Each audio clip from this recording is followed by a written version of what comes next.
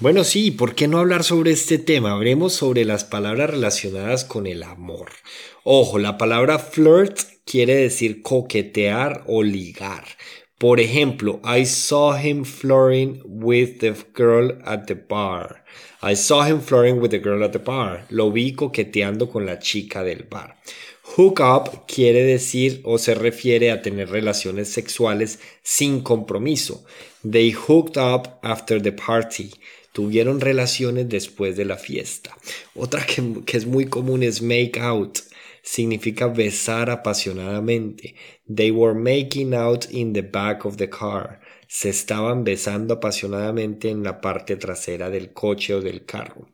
Un concepto con el que debemos tener mucho cuidado y mucha responsabilidad en la actualidad es sexting. Es el acto de enviar mensajes sexuales explícitos por medio de un dispositivo móvil. He got in trouble for sexting at work. Se metió en problemas por enviar mensajes sexuales en el trabajo, hablando de responsabilidad. Y por último, cuddle significa acurrucarse o abrazarse en la cama, entrepiernarse. Por ejemplo, we spent the night cuddling and watching movies. Pasamos la noche acurrucándonos y viendo películas.